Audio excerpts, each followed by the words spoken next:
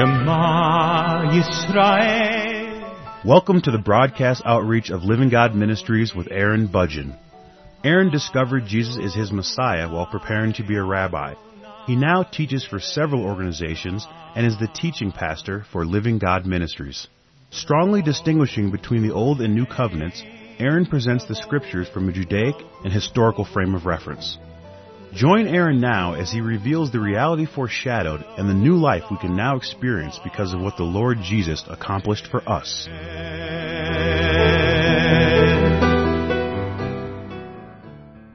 In the previous program, I was talking about fairness, this idea of fair that many people try to pursue in their lives.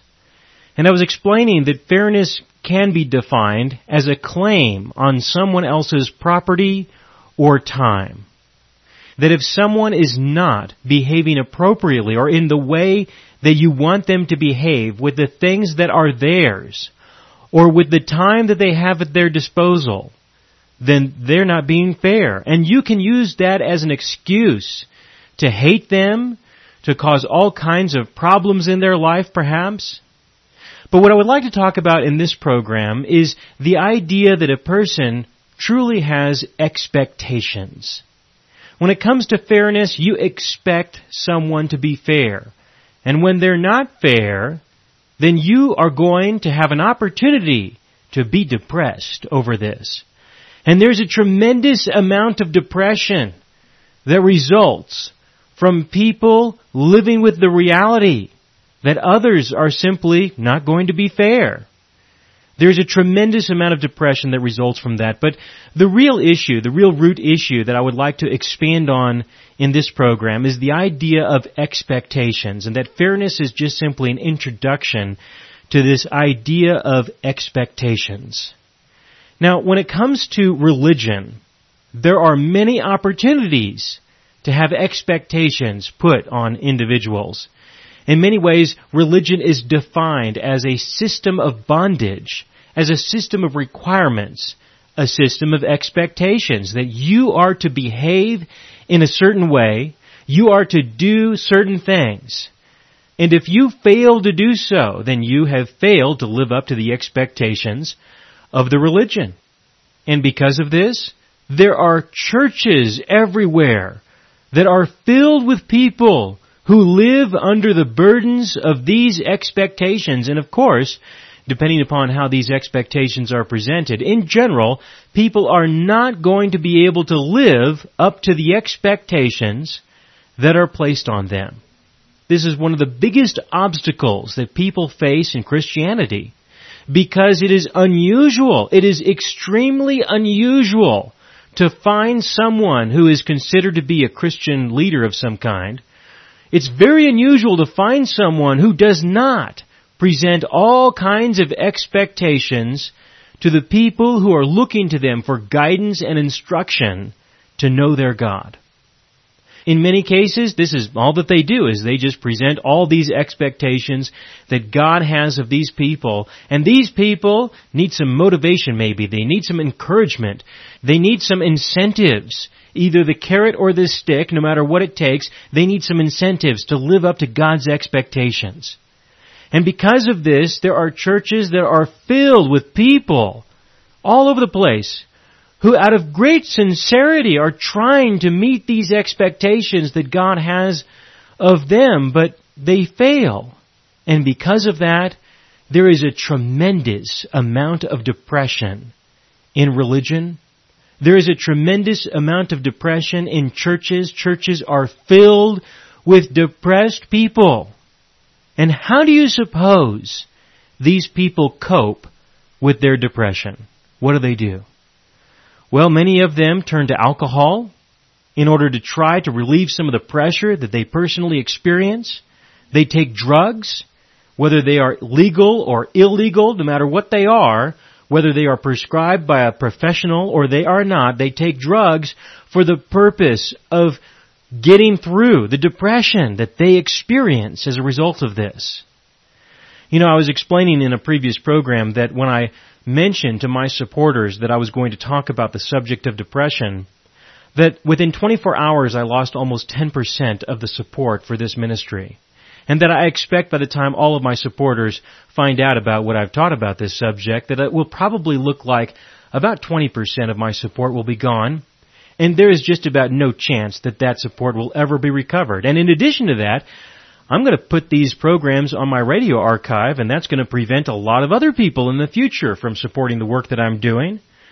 But I believe it's worth the cost. I really do, because the things that I am talking about, I personally have found are very real barriers that prevent people from knowing their God. And so I am willing to assume that cost, to take that cost upon myself so that some people will experience freedom, liberty, and they will begin to grow in a relationship with their God that they wouldn't otherwise. That to me is well worth it. And so I'm willing to do that. But unfortunately, because of this massive amount of depression and drug use and alcohol abuse that's being experienced in many churches, there's no way that other pastors who are in a position that is similar to mine, there's no way they could talk about the things that I've talked about, especially when it comes to drugs. There's no way they can do that because the cost for them would be so high that there's no way that they would be able to continue to do any ministry at all, in my opinion, from what I can tell, from what I personally have been able to assess as I've asked this question of myself and I've looked for any information that would give me some ability to be able to assess that situation and that matter. And I have found that the depression in Christianity is so high, it is so huge, that the cost would be unbearable for a Christian leader to say anything about taking drugs in order to deal with it. But the root of it truly is expectations. Now, when it comes to expectations, there are two different types of expectations that I'd like to describe. The first kind of expectation is an unrealistic expectation. And then the second type of expectation is a realistic expectation. When it comes to depression being the result of unrealistic expectations, this can be easy, very easy to deal with. It's not too difficult to deal with problems that people are having in the sense of depression because they have unrealistic expectations. It's not that hard. For example, there are some people who somehow take this position that they are never going to experience any tribulations in their life. They're never going to experience any serious problems in their life. When a person takes this position, when they make this assumption, that's pretty easy to deal with because Jesus said that in this world you will have tribulations. You have someone who is believing something that definitely is not true. It is very unrealistic. They are not facing life as it is. And we can present the truth that Jesus expressed to us when He said that we would have tribulations in this world. And that will correct that improper thinking, and that will be the beginning of a person experiencing healing from their depression. So when it comes to unrealistic expectations, it can be easy to solve those kinds of problems. Some other unrealistic expectations are things like you will be able to solve all of the problems that you have because of past events. Because of things that have happened in the past, you will be able to find a solution for it. Jesus said that we are to forget those things that have happened in the past. Some people expect that they will be transformed by their feelings. They believe that all they need to do is live according to their feelings, and they need to find some way to renew their feelings or get their feelings back on track, to find some way to change their life or change the people in their life in order to feel good. That is the goal. But Jesus said that you are to be transformed by the renewing of your mind, not by the renewing of your emotions. And of course, you're not to take drugs to numb your mind. You're not to be transformed by the numbing of your mind or by turning you into a partial zombie or something like that. But we are to be renewed in our mind that the things that we believe in many cases are not true. We are to be confronted with those things that we believe that are not true so that we can replace those things with things that are true so that we can face life in the way that it is and we can see it through the eyes of the Lord Jesus. But there are many other unrealistic expectations. For example, some people will assume that everyone should like them, or they should like their looks, things like that. Those are pretty easy to deal with, but there are a lot of people who experience significant depression because they believe that other people should like them, or other people should like the way that they look. And that's just simply not going to be the case. That is not facing life in the way that it really is. And so, when you have unrealistic expectations, you are going to experience disappointment. And when you experience disappointment, you're going to have some fear. And when you have fear, you're going to start with anger, but eventually, when you realize that there is nothing that can be done about other people's opinions, about what other people believe or what other people decide to do, then the only thing left that you're going to have is self-pity. And self-pity will lead to depression, and depression can easily lead to despair. So let's consider the realistic expectations. When you do face life as it is, you can have some expectations of people, you can have some expectations of circumstances and situations, and these can be very realistic. They can be very realistic. But unfortunately, people, again, they do not always do what you want them to do or what you expect them to do, or even what they may expect of themselves. They may still fail. They may not have the same beliefs that you want them to have, or even that they want to have. They may not be able to hold to the convictions that they would like to have. There are many expectations that we can have of other people, of situations, of life, and they can be very realistic. But even then, there will be disappointment. And when there is disappointment with a realistic expectation, well, this can be much more complicated. This can be much harder sometimes to get through. You can't just say, well, that was just unrealistic, because you know what? Maybe it was realistic. Maybe it was a reasonable, realistic expectation, and you are now being confronted with disappointment, and depression will set in really soon, if it hasn't already. Then how do we deal with that? How do we respond to situations like that? Well, the fact is that we cannot live our lives according to our expectations. I really believe that we should have expectations. We should embrace expectations.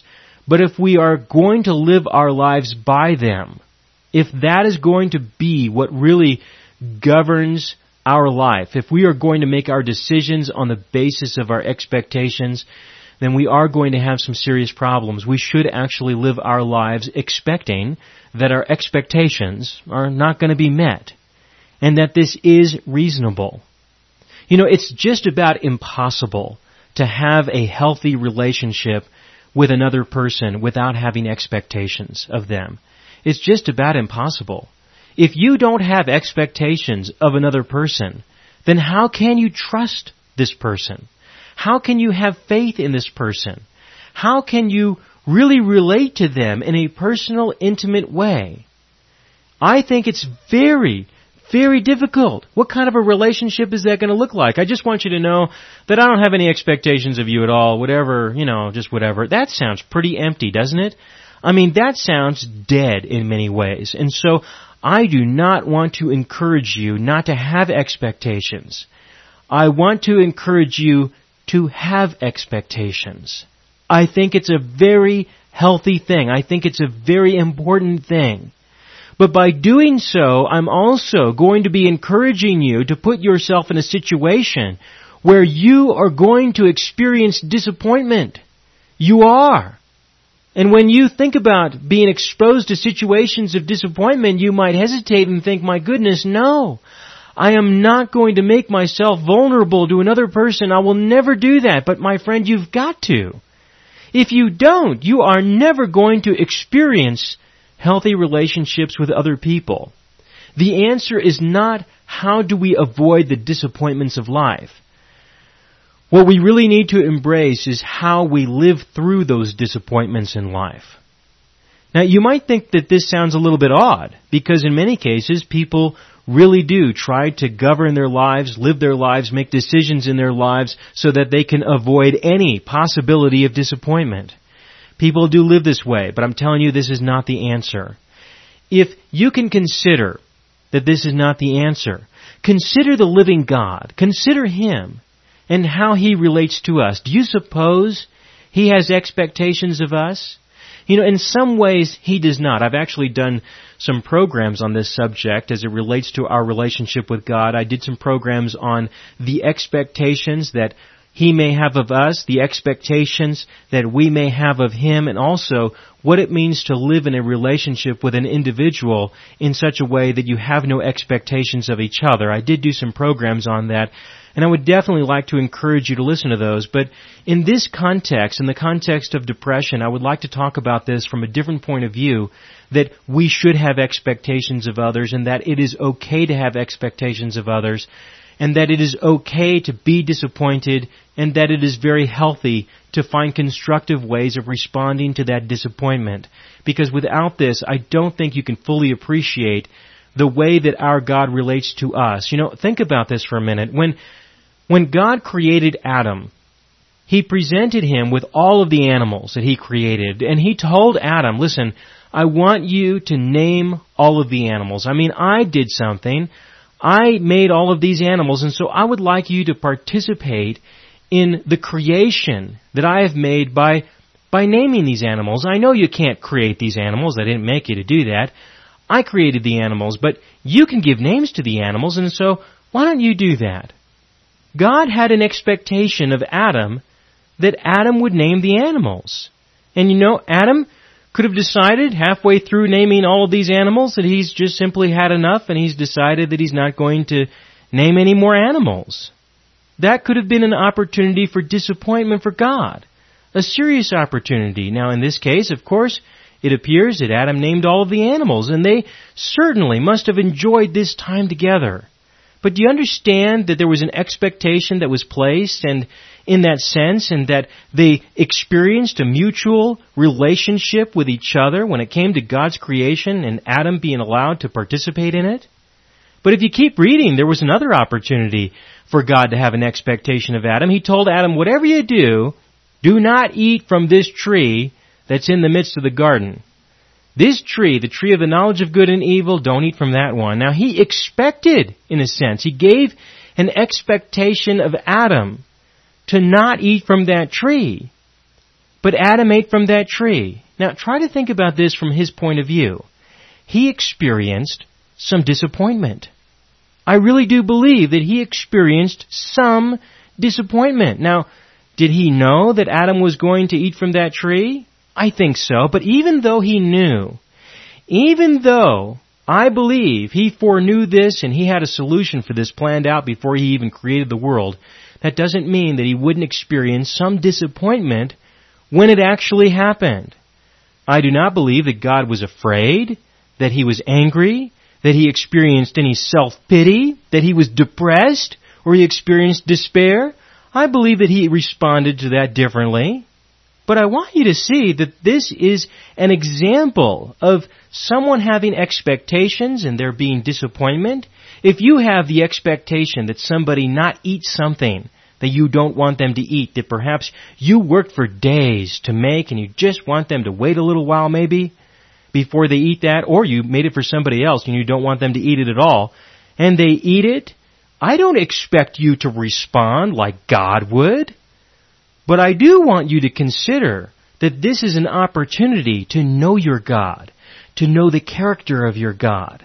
And if you do not understand what it means to have expectations and disappointment, this is something that I don't think you are going to be able to experience as an opportunity to know more about your God and about His character and about the way that He relates to us in the midst of the lives that we have, in the midst of the lives that we live, and all the opportunities for us to fail in many ways, all of the opportunities for us to sin, and how He continues to live with us, to work with us, to have a relationship with us in the midst of this.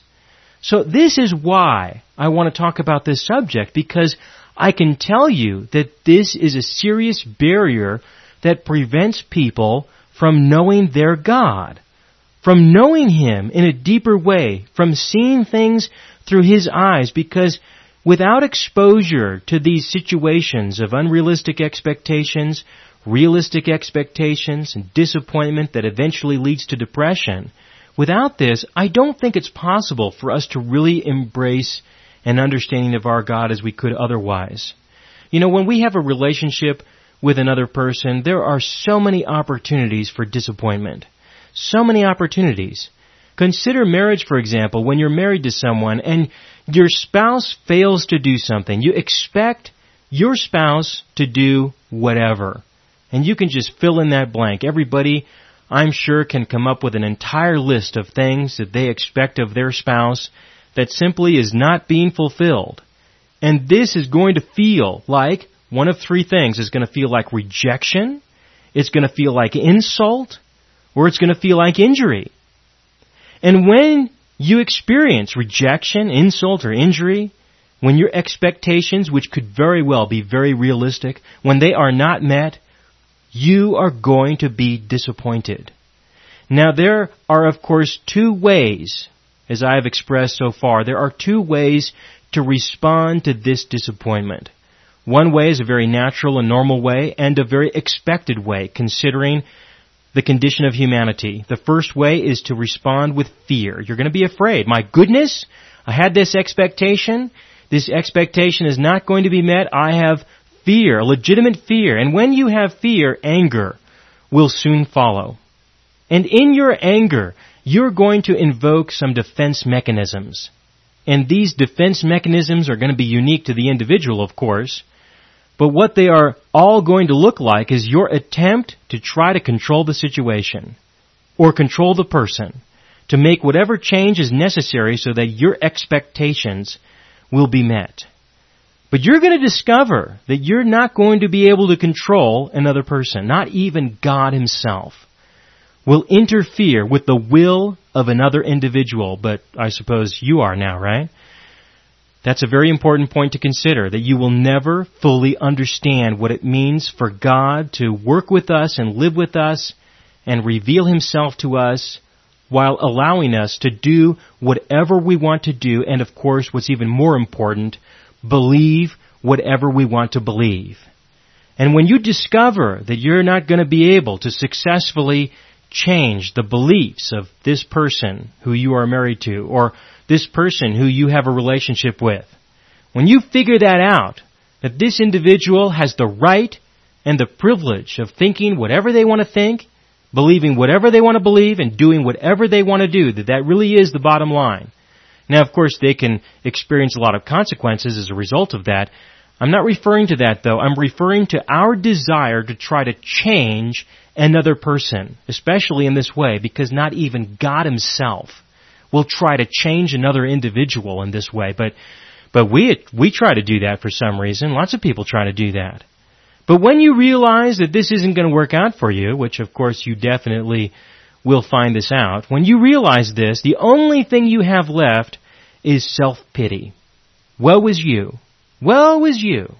And then depression and then despair will follow shortly after that.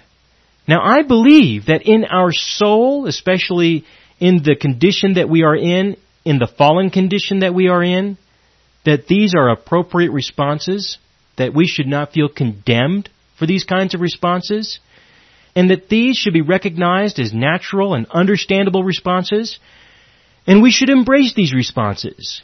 If anything, to show ourselves just how depraved we really are, but also to show that we are alive, and to show that something is wrong, so that maybe we can pursue an alternative.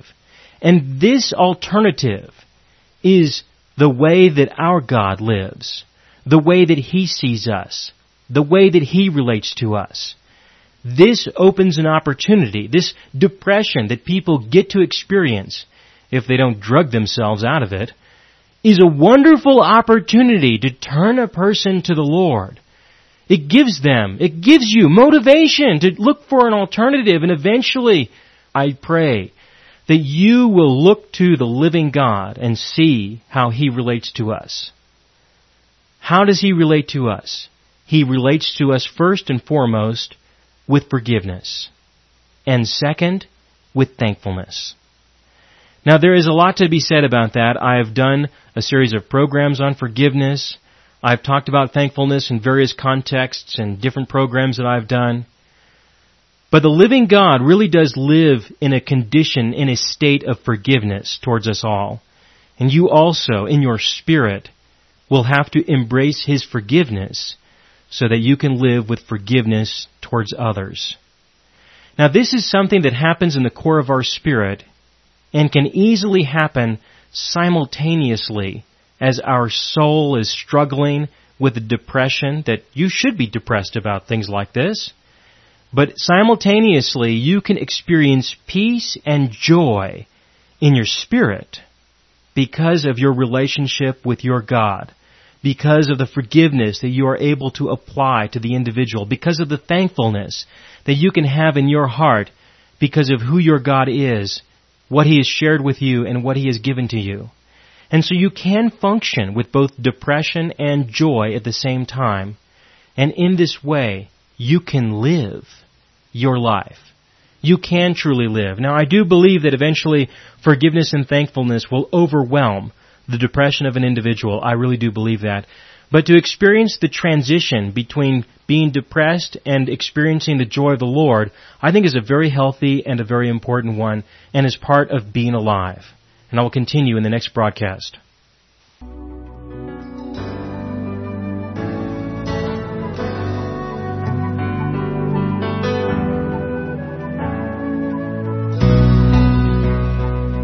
You have been listening to the broadcast outreach of Living God Ministries.